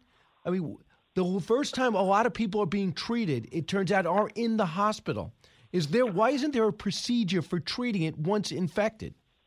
Well, this question's come up a lot. The problem isn't that there's some magic bullet that people are being denied. I don't believe that. There's not really evidence for that. The problem is that we've never properly done these sort of early treatment studies, whether it's with ivermectin, whether it's there's an antidepressant called fluvoxamine that may work. There are options out there, and we in the U.S. never really got, we didn't do the big trials of these, inexpensive medicines that might have helped. Now, they might not have, okay? It's not clear. But the fact that this debate is still happening almost 2 years in tells you how badly we failed. And I think if you sort of pull back even a step further, what you see is that Fauci was desperate to get a vaccine. Okay, the entire focus of the federal effort was, let's get a vaccine, let's get these mRNA vaccines. We think they're going to work. And we put all our eggs in that basket. And 1 year ago at this time, it looked like that bet had paid off. 95% protection, everybody just get it, this will be over. That was the promise a year ago at this time. And anyone who says otherwise is lying. The problem is that promise hasn't come true, and the people in charge won't admit it. So we're in this world where we're sort of descending into all these, conspiracy theories. And the truth is, I think it's simpler than that. It's that a bet was made on the vaccine. The bet, unfortunately, although it seemed like it paid off, didn't actually pay off the way people in charge hoped. And they just can't admit it. They're too committed. And, this is what pandemia is all about, broadly. It's about, I don't know if you remember, there's been so many lies told. We needed 1 million ventilators. Test and trace was going to be the solution to this. If everybody just wore a mask, and then if everybody just wore 2 masks, and then if everybody just wore an N95 mask, we'd get out of this. If we just locked down, everything would be fine. We just needed to lock down hard enough. None of this stuff was true. It hasn't been true in the United States. It hasn't been true in Europe. And the people in charge just need to accept that this is with us. It is going to be with us. It appears to be mutating. To go back to your very first point, Omicron appears to be mutating in a way that is better for us. It's less dangerous, and we should just live with it.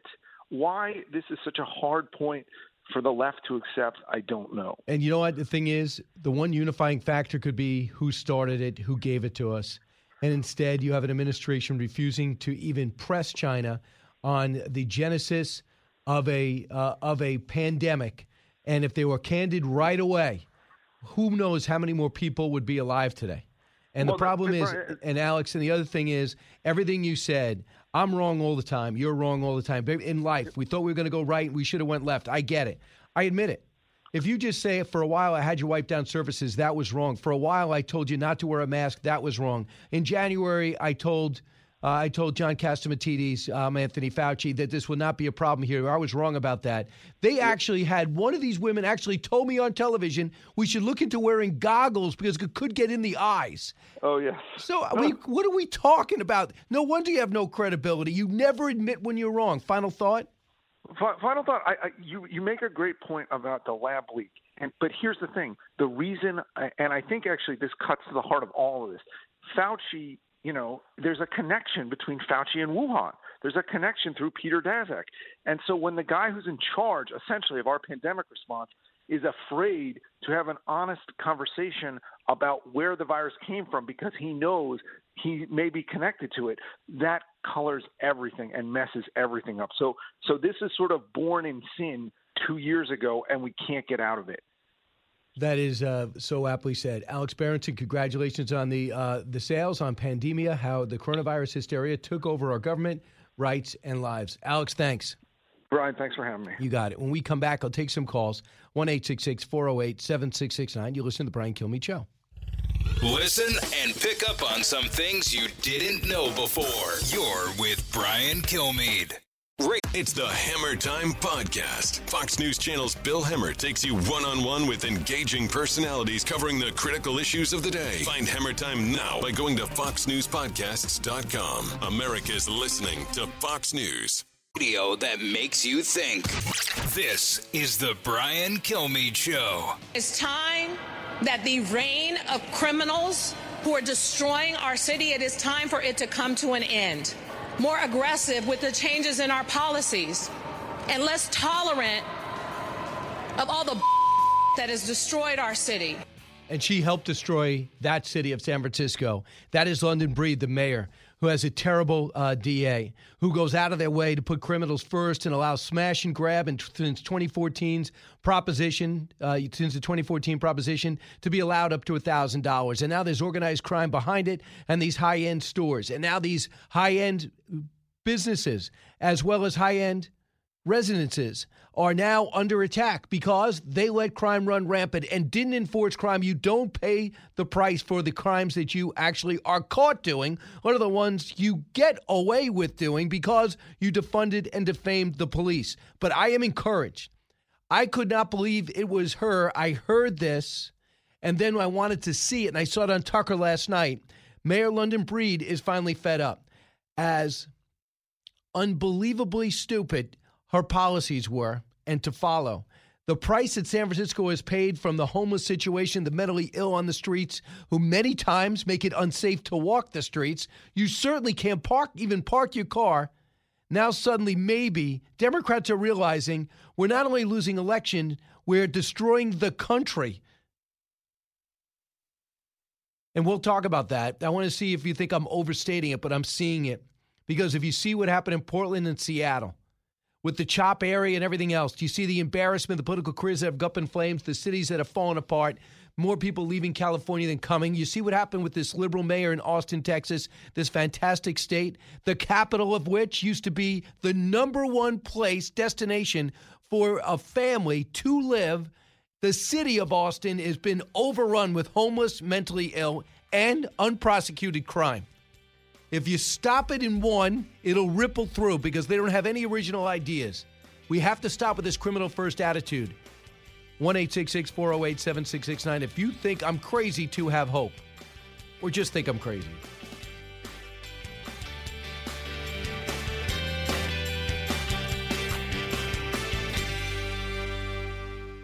Break. Fox Nation presents podcasts Women of the Bible Speak. I'm Shannon Bream, host of Fox News at Night and author of the new book, Women of the Bible Speak, the wisdom of 16 women and their lessons for today. Subscribe now on Apple Podcasts, Spotify, foxnewspodcast.com, or wherever you download your podcasts. Breaking news, unique opinions. Hear it all on the Brian Kilmeade Show. There's so much more to do. Police reform, criminal justice reform, immigration, gun violence, the courts, protecting a woman's right to choose, all these critical issues. Now we look at 2022. I want to tell my Republican friends, get ready, pal. You're going in for a problem. And we need to stay unified. We have to keep making the case. And if we do, I believe we're going to win. Let me say this again for the president. We're going to win in 2022. Right. He's such a unifier. I guess he's talking about unifying his party, which they're not. And I've never seen them so apart. But Republicans are apart. I'm not necessarily upset when either party goes against the majority because I think that you represent your state. And also, you have original ideas. You didn't go there to just go with the groupthink, Mitch McConnell on down. I don't necessarily have a problem with that personally. But Joe Biden is supposed to be the guy reaching across the aisle like Joe Manchin has been doing. He has not done it once. You have that bipartisan committee that was put together by Manchin and Sinema in order to get some bipartisan infrastructure deal done. And when you finally got the deal in June, you waited until September to actually pass it, at which time you ticked off your entire left and alienated every Republican that went along with you. But I think in politics it's kind of interesting because now Joe Biden's doing so poorly in the polls. It's at 36 to 41%. He's actually blaming the press. And you have people in the press who are saying, yeah, his coverage is actually worse than Donald Trump's. No clear thinking person has ever said that. If you want to compare Bush and Biden, I don't agree, but Bush got a lot harder, but he started, I think he was kind of unifying when after 9/11 for a while, I think he had 90% approval rating. But to typical Republican, yeah. But the previous one, not one positive story out of CNN. I don't think one. I mean, the worst was the people that pretend to be doing news, and they pretend as if that is the most important thing is the Russia investigation every single day, just like they're doing January 6th every single day. But when you talk about the politics of what's happening right now, Chris Cillizza writes this, I believe in Politico today, undoubtedly about Harris. Undoubtedly, she's struggling as vice president, but she's still the most likely Democrat not named Joe Biden to wind up on as the Democratic nominee. Cillizza is already speculating about this. Also listed failed gubernatorial candidate Stacey Abrams. If she wins, that will certainly be something that's brought up. Massachusetts Senator Elizabeth Warren. I mean, No offense to old, but she's old. I guess as old as Trump, but she's already had a shot. She doesn't win Massachusetts, I don't think. Illinois Governor J.B. Pritzker, are you kidding me? Some elitist, lazy governor who just only likes to lock down, terrible speaker. Mitch Landrieu, another woke mayor who's going to give a lot of responsibility to actually spend the money set aside in a bipartisan way. But you know how he's doing it? With gender and equity in mind. Is that incredible? And they say Commerce Secretary Gina Raimondo? Really? Gretchen Whitmer and Phil Murphy. You know who's missing here? Joe Manchin. So the politics of this is crazy in that the president's rating's below 40% on just about everything. Overall, they have him about 42% of the latest poll, but 43% of Americans approve of Kamala Harris. I don't know where she got that poll from. It's the Hill-Harris poll, and in it, they have her higher, and they think that's a disaster. I think it's by far lower, and she's earned it. So her crisis manager should be fired, and that should be to avoid the next crisis, because she has done so little of substance. She decides to sit down with the San Francisco Chronicle, at which time she sits there and talks about cooking, fashion, and painting. Really? If you want to show you're somebody of substance, you put on a jean shirt, you go to the border, you fly to Central and South America, you start dealing with Southeast Asia, consolidating some democracies against China, go land in Taiwan. How about that? Instead, she does a big article in San Francisco, a big puff piece, at which time Kamala Harris talks about redecorating the VP's office to a different type of blue. Tweeted out, Congressman Andy Biggs, no time for the border. Meanwhile, she's spending all the time redoing her office. House Judiciary GOP writes this. Crazy how she doesn't have time to visit the southern border, but all she does talk about is redecorating her office, which fills every 1950s woman stereotype out there. Miranda Devine from the New York Post, cut 17.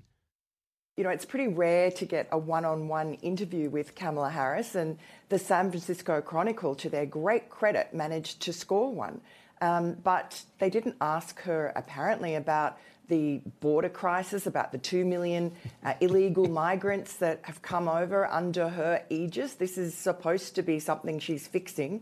Apparently, there was nothing to talk about that. It was all about, you know, the shade of blue that she'd repainted the walls. She's replaced, apparently, some patterned couches with some pristine white ones.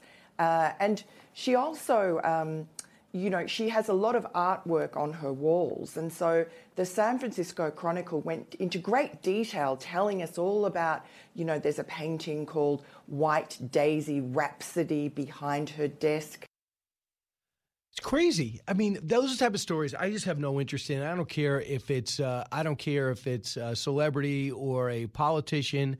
When you start talking about painting and your home life, I'm not into that. Those magazine features on CBS, I like them. They go deep into it. You talk to other people. But when you come in and talk about what went into painting and design, at the same time people are accusing you of not doing your job, of going to France in order to foster relationships and fix a relationship Joe Biden blew up because he didn't inform them that he blew up their nuclear submarine deal, and she ends up going shopping for an expensive handbag with the media following her behind.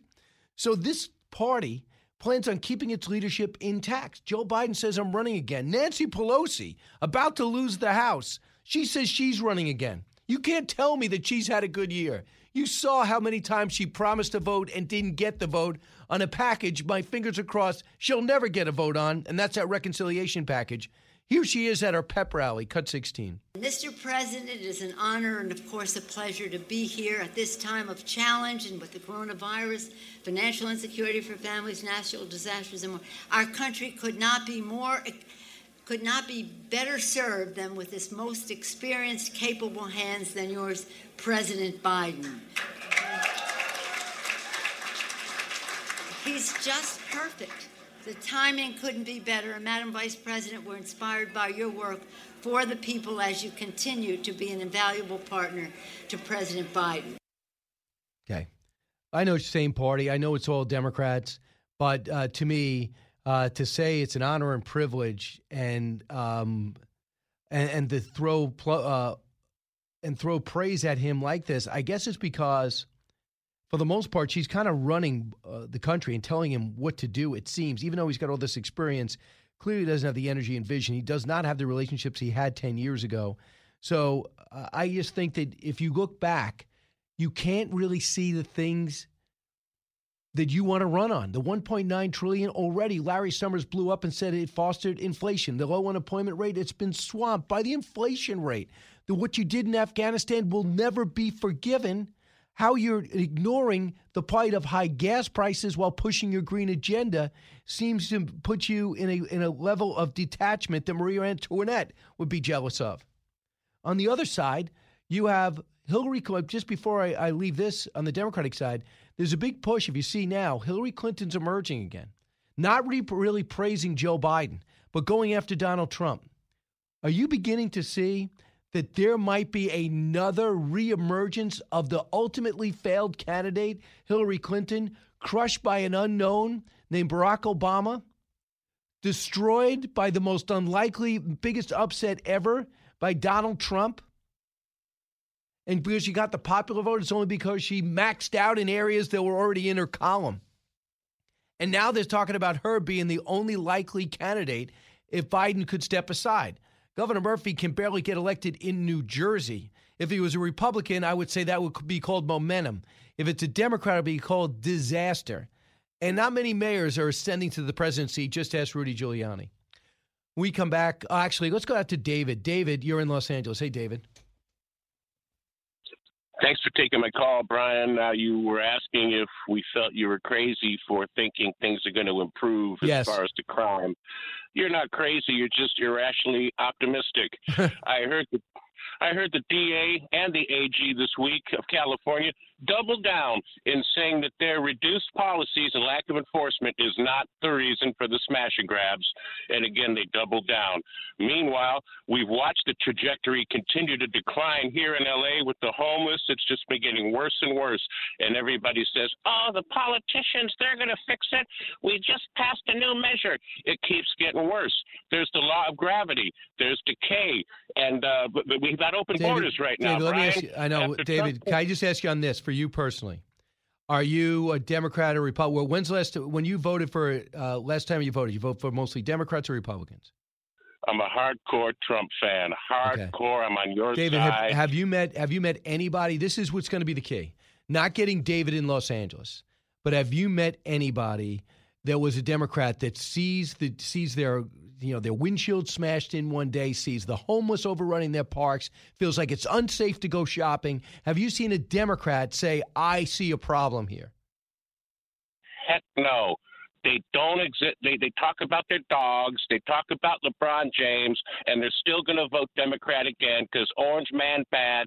And you know what? If the Democrats are cheating, well, that's good because they're cheating against those mean Republicans.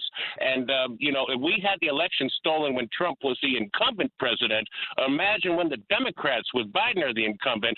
Who's to say that we're not going to lose the election again if Trump runs?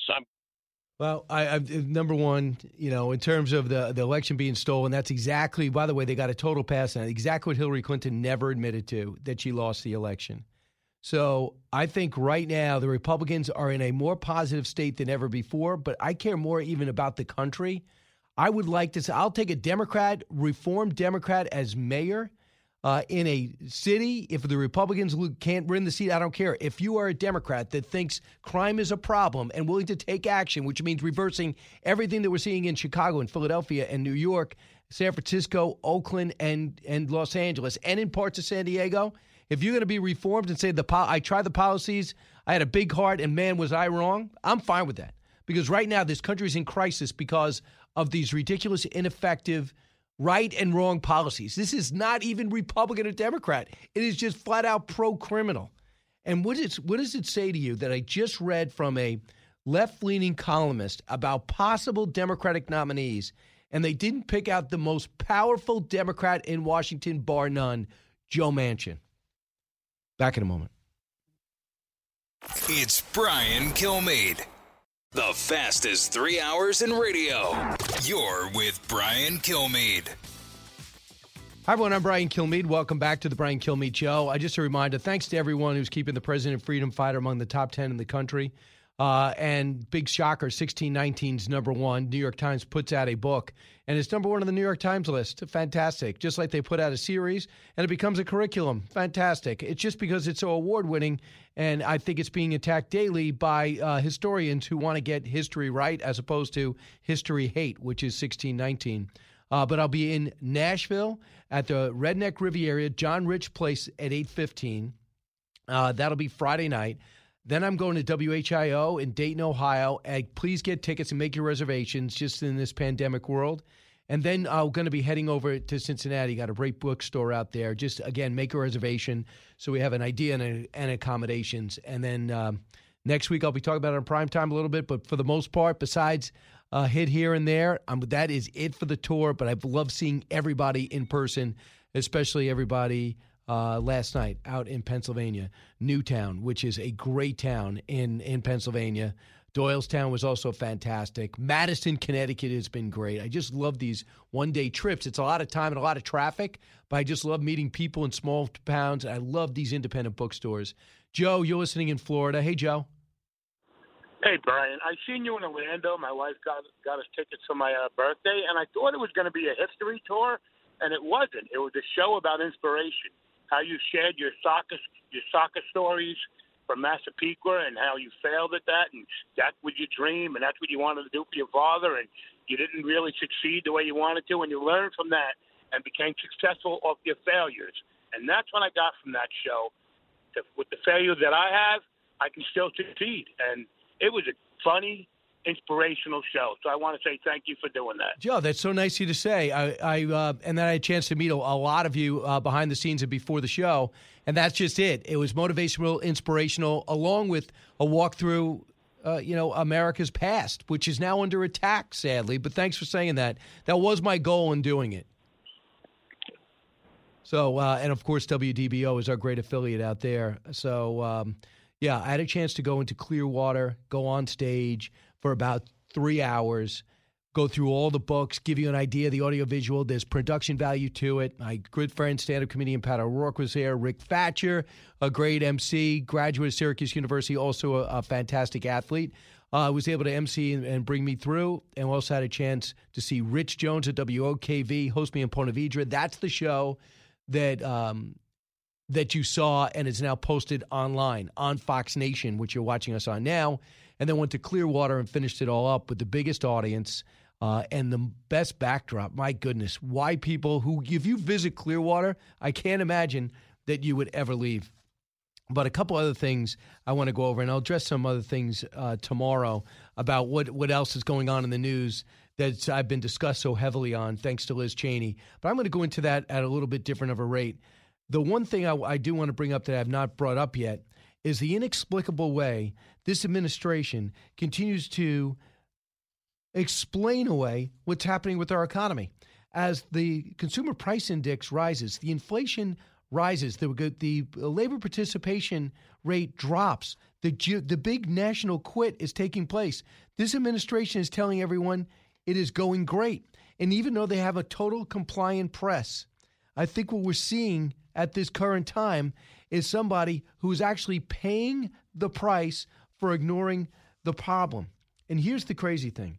Jen Psaki said this: when it comes to food prices, remember, you have to have a villain. Donald Trump, for the longest time, how do you have a villain? You can't really have a villain in Joe Manchin, because if you alienate him too much, he'll become an independent or a Democrat or a Republican, and then you've lost the majority. So you go ahead and have a villain. They're going after gougers. All right. Do you know anyone who's pro-price gouging? No. But what about a press secretary that goes after corporate greed of big meat? White House press secretary blamed corporate greed on Tuesday when asked about the cause of soaring meat prices in the United States. Get this. The price index for meats, poultry, fish, and eggs swelled to 12.8% over the past year. Now, for products, the increase, it can be pronounced the price of beef has soared to 20.9%. That's stunning. I don't eat red meat anymore. I do have chicken. But for those people that live on that, the number's stunning. But she's calling it gouging because of basically meat monopolies are putting the prices up because of greed.